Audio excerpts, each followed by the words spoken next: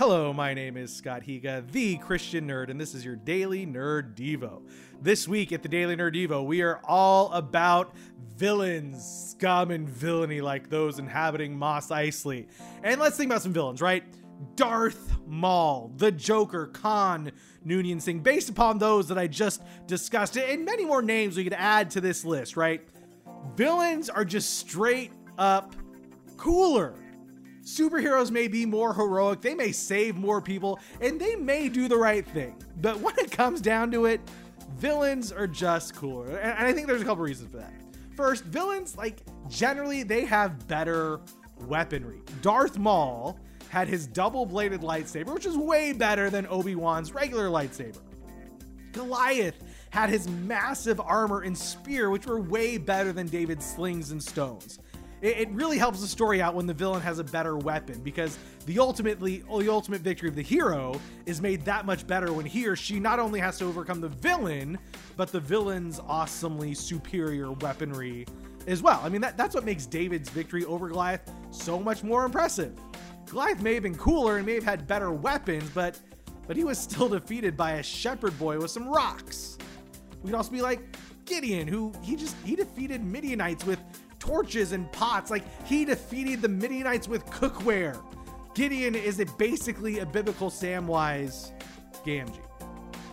Also, villains are cooler because they don't really have sidekicks. To be honest, most sidekicks are pretty lame.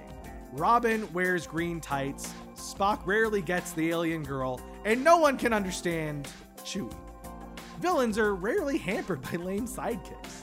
Villains like to work alone. Even when a villain is on a team, there's always the possibility that he or she might destroy the team on a whim and start from scratch.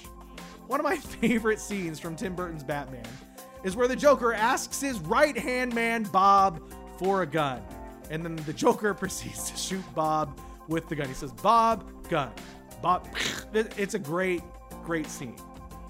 That freedom to act on impulse and not be hampered by some prepubescent boy wonder makes villainy a far more appealing and much cooler prospect.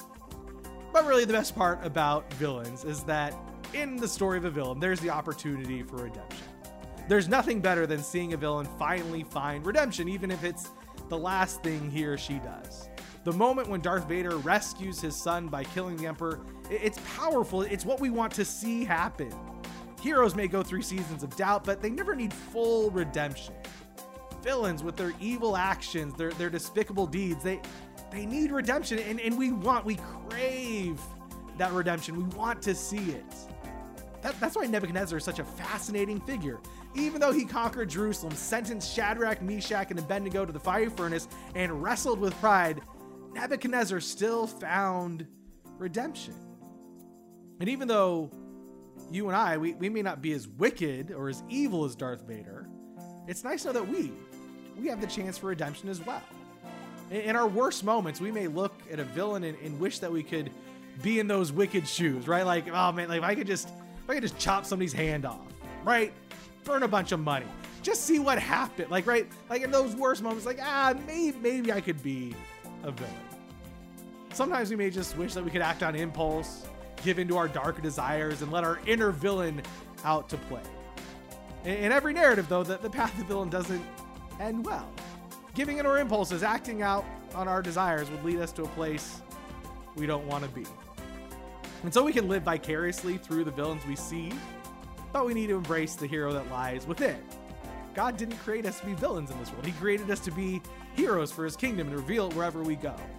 And it's also really important to remember that in the story of God redeeming the world, of bringing redemption through Jesus Christ and God's kingdom expanding until it's fully realized when Jesus returns, we need to remember that we're not really the villain, but we're also not really the hero. Jesus is the hero. He's the one who redeems. He's the one who brings redemption.